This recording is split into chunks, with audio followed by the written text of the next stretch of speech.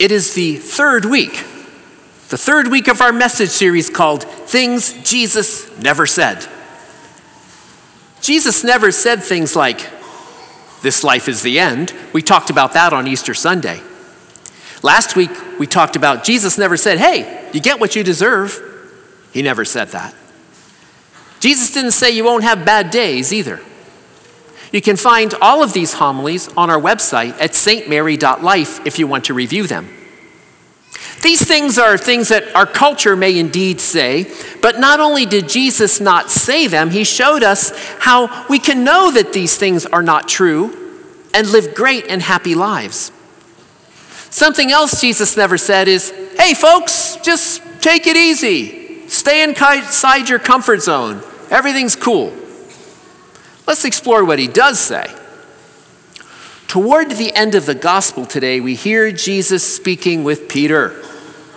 Remember, Peter had denied him 3 times, denied even knowing Jesus 3 times, right before he was crucified. Now Jesus goes out of his way to clear the air between himself and Peter. He doesn't want to leave this earth without making sure Peter knows that he is forgiven and that he has a place for Peter. Jesus also gives the rest of us great insight here. He gives us insight as to what those who proclaim to love him must do.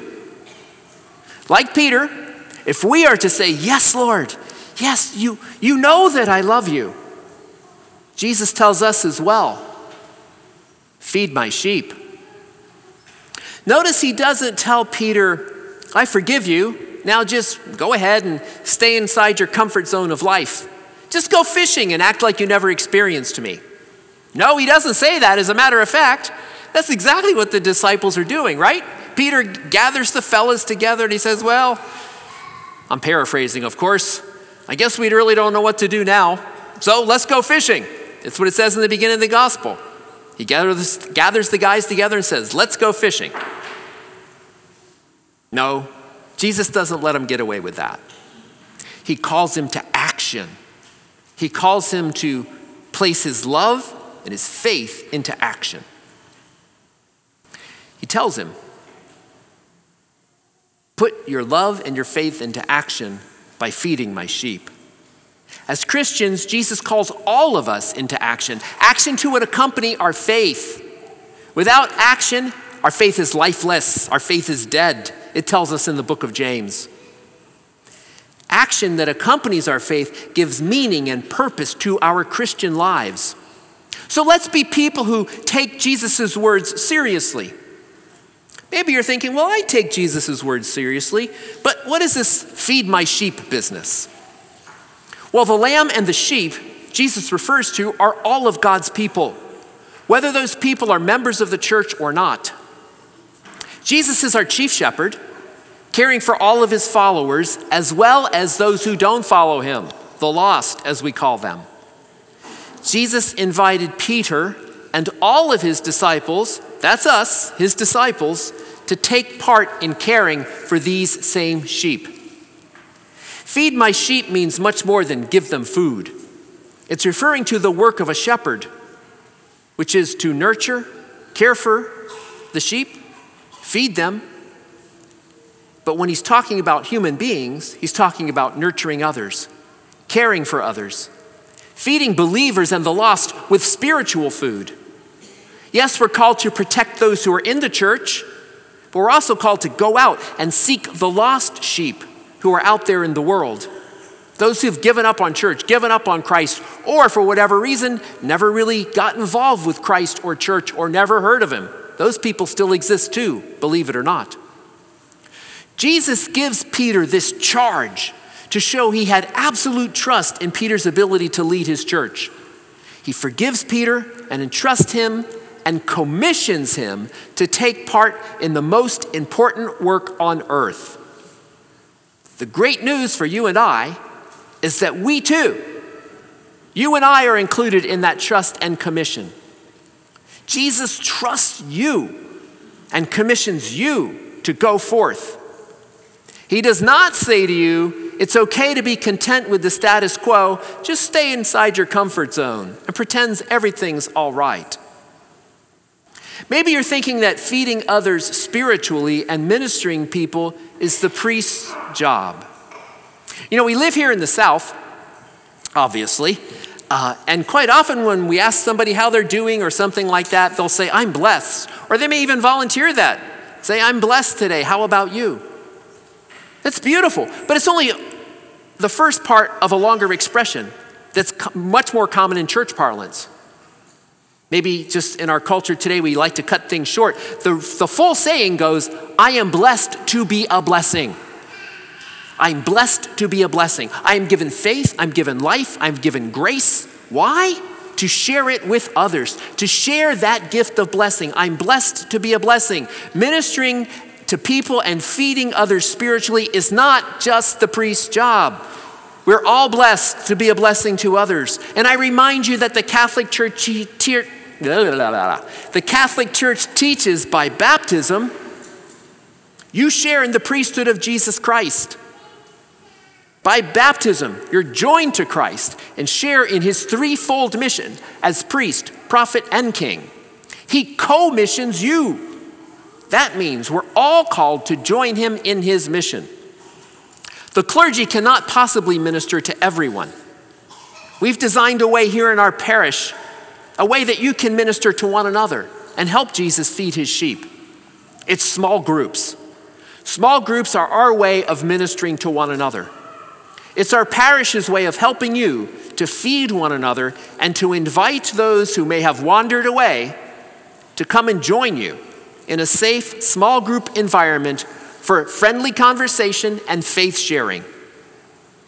It would be impossible for me and our staff, however large our staff may grow, to provide all of the support, the assistance, the attention, and the encouragement that all of you need from time to time. And we want to make sure that you have when you need it.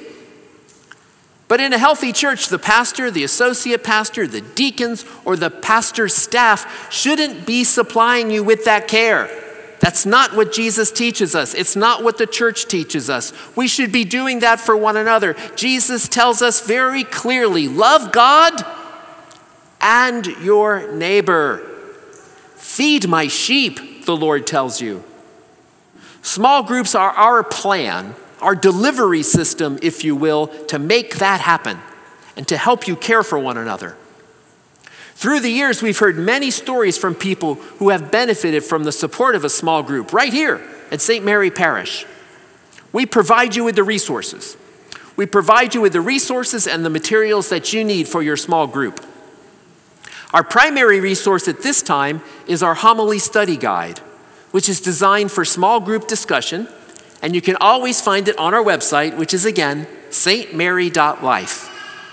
With our homily study guide, we're providing you for a way to share the Word of God, to discuss the Word of God, and explore its deeper relevance in your life. We use the Word of God found in the Bible to feed our spirit, and we use it to help feed other people's spirits. Of course, it's very important to nourish our spirit, and the Bible is one of our tools for that. You know, people who work have tools, right? Farmers have tools. Doctors have tools. Carpenters have tools. And the more they use their tools, the more we use our tools, the more adept we become at using them. The Bible is such a tool, but it's like a hammer in that it's a useless tool unless you pick it up and use it and learn how to use it better and better. You can use your tools, and the better you can use your tools, the better you can do your work. Small groups using our homily study guide and scripture will help you become more familiar with the Bible and its application to your everyday life. Healthy spiritual growth is a relational process. It does not happen in isolation. Small groups provide you with the opportunity for all of you to respond to the conversation that the priest will kickstart here every Sunday in our homily.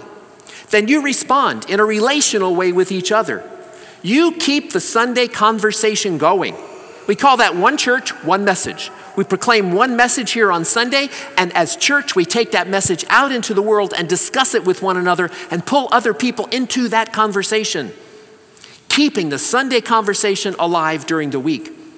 That conversation, these relationships can change people's minds. They can change people's hearts, and they can change people's lives. That can change your life in a beautiful, positive way. Old problems can be solved, new directions can be taken, and fresh habits can be formed. In these ways, you help Jesus feed his sheep, and you yourself are fed. When I die, well, let me ask you this. When you die, what do you want to hear God say? Think about that. When I die, I want to hear God say, "Well done, good and faithful servant." How about you? Jesus never said, "Hey, just take it easy and hang out, stay inside your comfort zone." He said, "Feed my sheep." How are you doing with that?